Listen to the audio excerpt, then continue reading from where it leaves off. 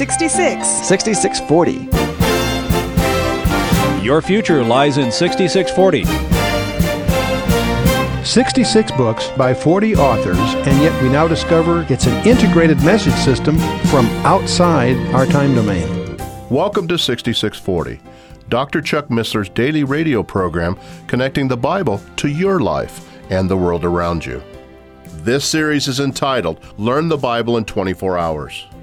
In today's study, Dr. Missler begins his session entitled, The Minor Prophets.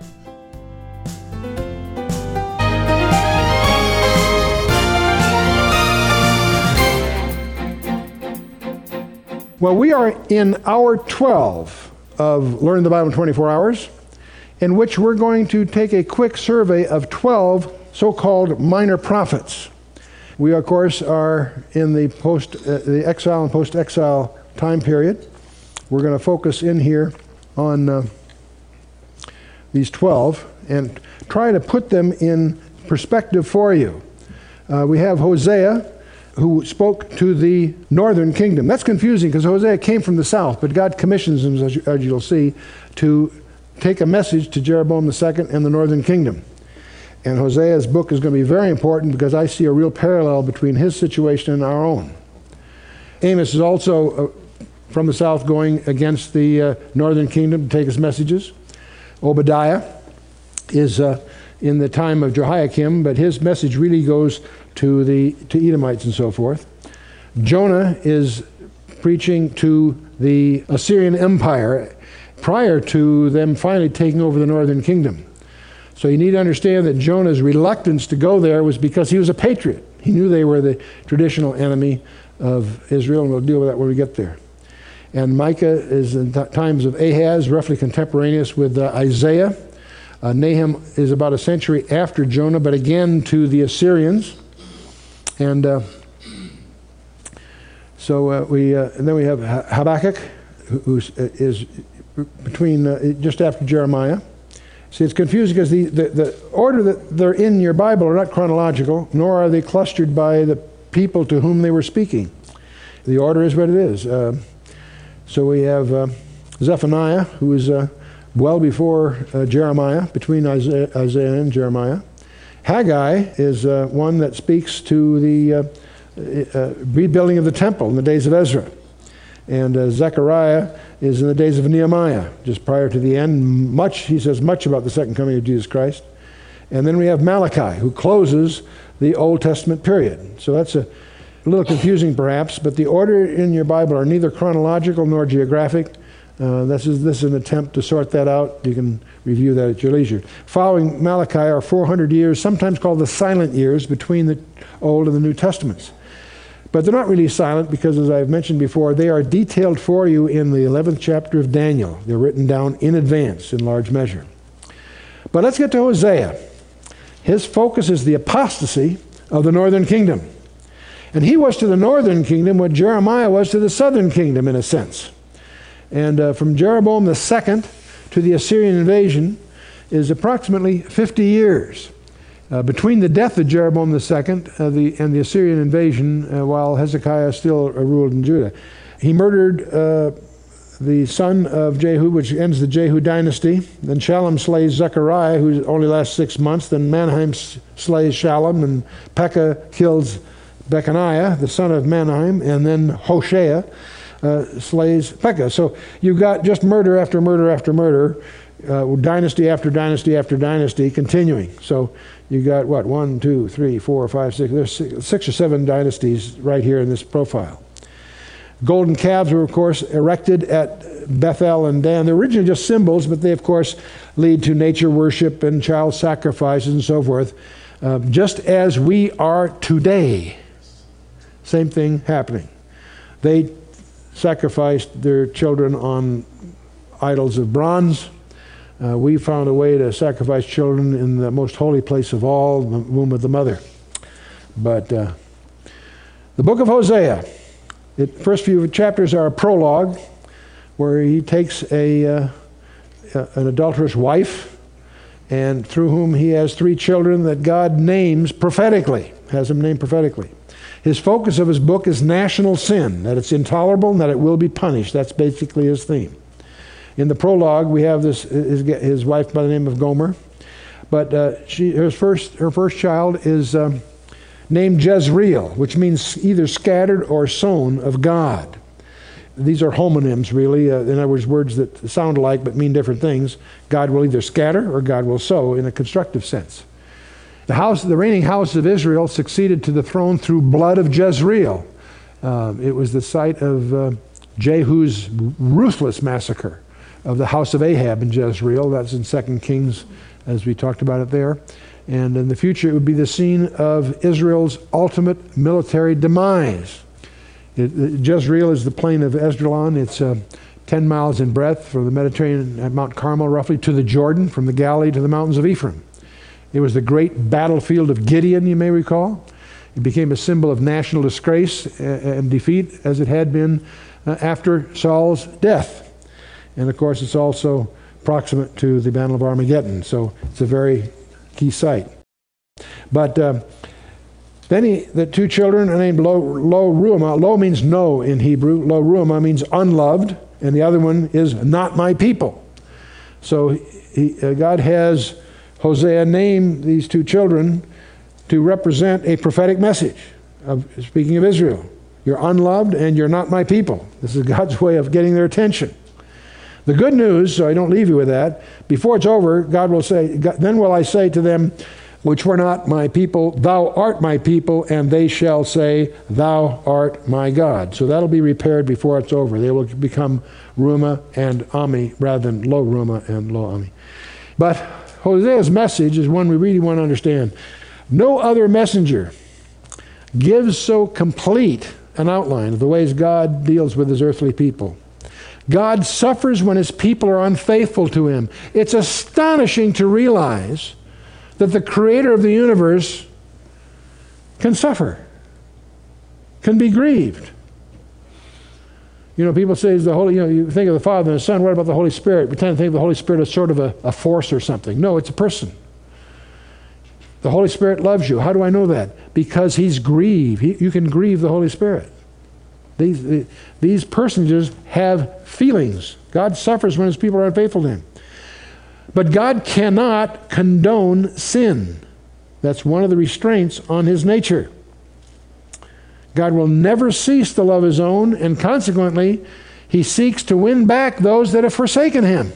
That's the message that comes through, that God cannot condone sin, but he does seek to win back those that have forsaken him. Now, the northern kingdom, we need to understand the northern kingdom to understand where we stand. The northern kingdom under Jeroboam II was one of the most prosperous periods in their history. Their standing army had recovered all the territory previously lost. They enjoyed unparalleled material prosperity. Many of them had 2 homes and so forth. If you read through the text, you'll recognize they're very, very prosperous. From their point of view, it was the best of times. God's indictment, he has Hosea from the south go up there to give him his indictment. Accuses them. They had exchanged their loyalty to their heritage for pagan worship. Well, that makes me uncomfortable. Aren't we doing the same thing? The results in the northern kingdom was the lowest ebb of immorality they'd ever seen. Widespread adultery, social injustice, violent crime, religious hypocrisy, political rebellion, selfish arrogance, spiritual ingratitude. That's the whole ball of wax. The worst it had ever been. So this is their predicament. It was the best of times in their eyes, but it was the worst of times in God's eyes. You can't help but be reminded of the opening line of Charles Dickens' famous novel, Tale of Two Cities. Best of times, it was at the same time it was the worst of times. All how you look at it. Hosea's message is to let them understand how it looks to God. Although a loving and caring God had provided their abundance and prosperity, their sin, disloyalty, and abandonment of him will force him to vindicate his justice with judgment. Oh boy. Thus, God is going to use their enemies as his instrument of judgment. Shortly they will be history, and shortly they were. Not long after Hosea's message, the Assyrian Empire wiped out the northern kingdom. God used the Assyrians. These are sinful people, but God uses tainted instruments to accomplish his purposes. As if hear the word of the Lord, ye children of Israel, for the Lord hath a controversy with the inhabitants of the land, because there is no love, no truth, no intimate knowledge of God in the land. This verse summarizes the situation in the northern kingdom that in God's eyes. It also provides the backbone verse for my wife's ministry. She published a trilogy of books that have become classics in each of these areas. The Way of Agape, that's understanding God's love. Be Ye Transformed, understanding God's truth. And Faith in the Night Seasons, which is understanding God's intimate knowledge. So this became her trilogy, and it has been taught all over the world. So you can check that out if you're interested. But the question about Hosea that I have to insert here, is there a parallel to America? You know, our stock indexes are unprecedented highs in general. The people are buying their third and fourth cars. Almost every home has a computer. It's hard to find anyone without a belt with a phone hanging on it. Fuel costs less than the water we drink. Think about it. You buy bottled water, it's more expensive than your gas, isn't it? But anyway, we would generally, many people argue, it's the best of times. It's the best of times in our sight. I wonder how it looks to God. Homosexuality is just an alternative lifestyle. We murder babies that are socially inconvenient. We change marriage partners like a fashion statement. We've abandoned the sanctity of commitments in all of our relationships, not just marriages, and business. Used to be on Wall Street, my word is my bond. Today it's so sue me. Even if you're an accountant, if you're one of the referees. God rebuked Israel for their brutality, their murder, and their warfare. We've had Waco, Columbine High School, and so on. New York City has recorded more crimes than England, Scotland, Wales, Ireland, Switzerland, Spain, Sweden, the Netherlands, Norway, Denmark, combined. One city and more than a half a dozen countries. Immorality and deceit have also come to characterize the highest offices of our land. Our politics have condoned and covered up more murders than we dare list. Our public enterprises have been prostituted for the convenience of the elite. Our media unabashedly knowingly promoted falsehoods to try to topple a sitting president during wartime. Our entertainment industry celebrates adultery, fornication, violence, aberrant sexual practices, and every imaginable form of evil. They contrive things to make a market. They celebrate these things. We've become the primary exporters of all that God abhors. When you see a movie star abroad bashing America, realize their profitability hangs on the foreign movie rights. Think about it. Follow the money. So from God's point of view, you could argue it's the worst of times. Hosea's message to the northern kingdom was, although a loving and caring God had provided their abundance of prosperity, so ours. Their sin, disloyalty, and abandonment of Him will do what? Force Him to vindicate His justice with judgment. Thomas Jefferson said it, I tremble when I recall that God is just and that His justice will not sleep forever. And so Hosea's message was God is going to use their enemies as His instrument of judgment, and shortly they would be history. I wonder if that's true of us. The great mystery I run when I travel across the country, the question I get most often asked, why hasn't God judged America? Billy Graham summarized it several decades ago by saying, if God doesn't judge America, He's going to have to apologize to Sodom and Gomorrah. That's a good summary. And I think I think Genesis 12 verses 2 and 3 is the key to our umbrella. So let's change the subject a little bit, get back to Hosea.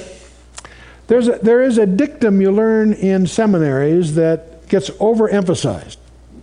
So many of these things are true, but can be over-shackless.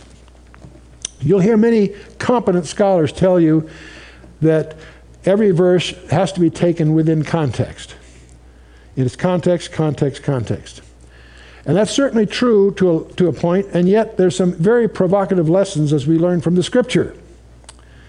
In Matthew chapter 2, verse 15, it says, "And there was until the death of Herod," this is when Joseph and Mary go down to Egypt with the baby, because Herod would kill all the babes in Bethlehem. And it was there until the death of Herod that might be fulfilled, which is spoken of by the Lord, by the prophet, saying, "Out of Egypt have I called my son." So Matthew is saying that phrase, he's quoting from Hosea, is referring to Jesus Christ. Out of Egypt I've called, that's why they're down there, so it fulfills this prophecy. Out of Egypt I've called my son. Well, that sounds pretty good until you go into Hosea. Here's where he's quoting from Hosea 11. "When Israel was a child, then I loved him and called my son out of Egypt." What it's talking about in Hosea 11 is the nation Israel. Yet Matthew is applying it messianically. I'm not saying Matthew's wrong, obviously, he knows what he's doing, but it's teaching us a lesson. There are places where you're dealing here with a double reference. The context of Hosea 11, you'd never dream that it was messianic. It's talking about the nation Israel. But Matthew perceived in that a prophecy that was also true of the Messiah, because the Messiah was called out of Egypt, and Jesus was. He fulfilled that specification. There's all kinds of specifications that Jesus complied with that many people aren't even aware of. But the lesson here is to recognize that when you want to talk about context, the ultimate context is the whole counsel of God. The whole counsel of God, not just the local verse itself. Now, there is a period called the time of Jacob's trouble. We talked about earlier what has to happen there. In Hosea 5, verse 15, there's a very key verse to reflect on. It's the last verse of Hosea 5, where God says, "I will go and return to my place." Well, for God to say that, he must have left his place in order to return, right? So it's obviously alluding to Jesus Christ. "I will go and return to my place till," there's that one of those magic words again, "till they acknowledge their offense." That's singular and specific. There's a specific offense they need to acknowledge, namely the rejection of their Messiah. "I will go and return to my place till they acknowledge their offense and seek my face. In their affliction they will seek me earnestly." The word sometimes translated early could mean earnestly, intensely. But the purpose of the tribulation is to drive them to the wall, to acknowledge their offense of having rejected Jesus. When they acknowledge it and repent of it, he will return in power and set up their kingdom. That's what's going to be Daniel 12 that Jesus quotes from to name it the Great Tribulation is from Daniel 12 verse 1. "At that time Michael shall stand up, the great prince which standeth for the children of thy people, and there shall be a time of trouble, such was never was since was a nation, even at that same time. And at that time thy people shall be delivered, every one that shall be found written in the book." So Israel will be delivered. This is a commitment in Daniel 12 to Israel. And it ties to the Hosea 5:15 passage. There's another thing to learn from Hosea in chapter 12, verse 10, where God through Hosea says, "I have also spoken by the prophets, and I have multiplied visions and used similitudes by the ministry of the prophets." Use similitudes, huh? What are similitudes? Well, these are rhetorical devices. There are allegories, there are analogies, there are metaphors, there are similes, similitudes, types. These are all different kinds of figures of speech. I've listed here just a half a dozen of them. There's actually 200 different kinds of figures of speech cataloged in the appendix to our Cosmic Codes book. But just understand that the Holy Spirit does use rhetorical devices. And Hosea 12:10 is your authority. God uses similitudes and all the rest of these. What are similitudes? Well, the Lion of the tribe of Judah, that's a simile. The Good Shepherd, that's a simile. The lily of the valley. A root out of a dry ground, we saw. The fruitful branch. He was without form nor comeliness, yet altogether lovely. These are, in effect, the employment of similes. There are also things called types. These are more ambitious kinds of things. The Ark of the Covenant is a type of Jesus Christ. You need to understand why. Study it and find out why. The sacrifices on the brazen altar are anticipatory of Jesus Christ. The mercy seat in the sanctuary, the propitiation of Jesus Christ. The water from the rock, 1 Corinthians 10:4, Paul tells us that the water from the rock was Christ. The rock that followed them was Christ. Twice they get water from rock, and there's a whole study around that. The manna from the sky. I am the bread of life, Jesus says. I am the living water. See, these are all types of him.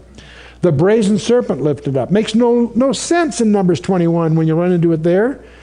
And yet Jesus explains it to you when you get to John 3. As Moses lifted the serpent in the wilderness, so shall the Son of Man be lifted up.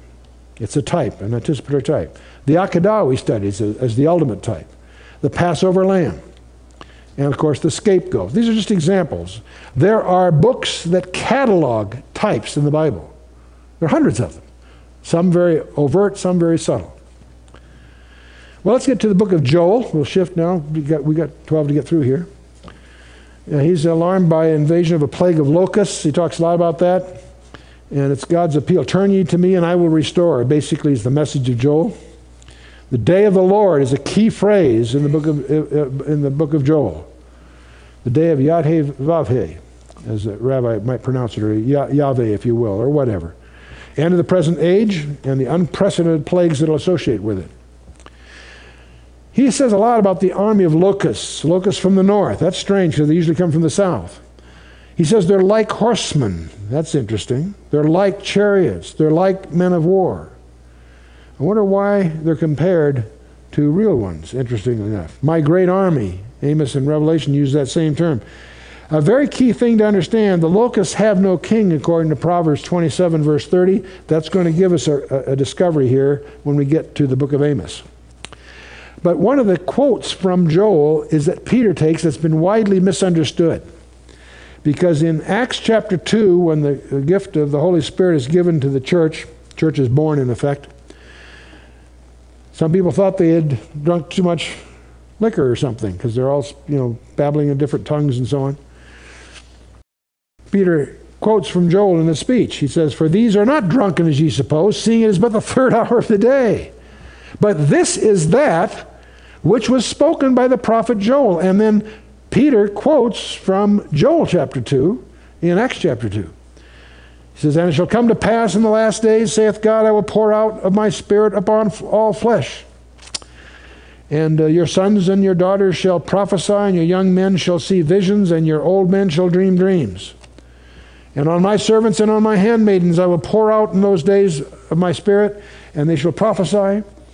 And I will show wonders in heaven above and signs in the earth beneath, blood and fire and vapor of smoke. The sun shall be turned into darkness and the moon into blood, and before that great and notable day of the Lord come. And it shall come to pass that whosoever shall call upon the name of the Lord shall be saved." Now, Joel's language is pretty extreme. And yet, Peter is quoting Joel as explaining what happened in Acts 2. And some people are confused by that because, where's the vapor and smoke and these wonders in heaven and earth and so forth, and the moon turned to blood, etc. What he's saying is this outpouring of the Holy Spirit is started in Acts 2, and it will continue in various forms right up until the day of the Lord, formally. And so this is a quote from Joel, and it ties the period that we're in since Acts chapter 2 as the bridge to the big climax, which is right on the horizon. That's coming. Just as certain as it happened in Acts 2, it's going to happen. It just hasn't happened yet. You follow me? This is Joel's expression encompasses the entire period. Let's go to Amos. He was a rustic from Judea, but he also was a prophet to the northern kingdom. He's from Tekoa, which is south of Bethlehem, so he's from the southern area, from the wilderness of Judea. This is where David had his refuge from Saul and so forth. He's a layman. He's a man of the fields. He's not a trained prophet, and yet he's sent up there to Bethel, the center of calf worship and all of that. So Amos is a tough dude. He, of course, focused on the ultimate rule of David, which is not a popular message up there. He mentions a judgment against what he calls burdens, eight burdens: Gaza, Tyre, Edom, Ammon, Moab. He takes the Gentiles first. He goes right around their world and takes against them, but then he turns. See, bear in mind, he's talking to the north. So he goes through all their enemies first. Oh, they're applauding. Yeah, let's get those guys. Goes to Gaza, Tyre, Edom, Ammon, Moab. Then he talks about Judah, the place he came from, the southern kingdom. Yeah, they're still... But then he gets to Israel. That's his target.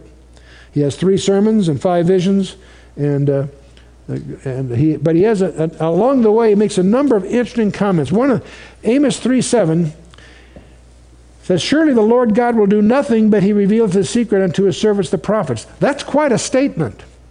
That means that everything God is doing you will find in the Scripture. Surely the Lord God will do nothing but that which he reveals to his servant the prophets. But there's also a discovery I want to share with you, because I think there's some lessons in it. In Amos chapter 7, verse 1, your English Bible is translated from Masoretic text, and it reads as follows: "Thus hath the Lord God showed unto me, and behold, he formed grasshoppers in the beginning of the shooting up of the latter growth, and lo, it was the latter growth after the king's mowings." Really? What does that mean? I have no idea.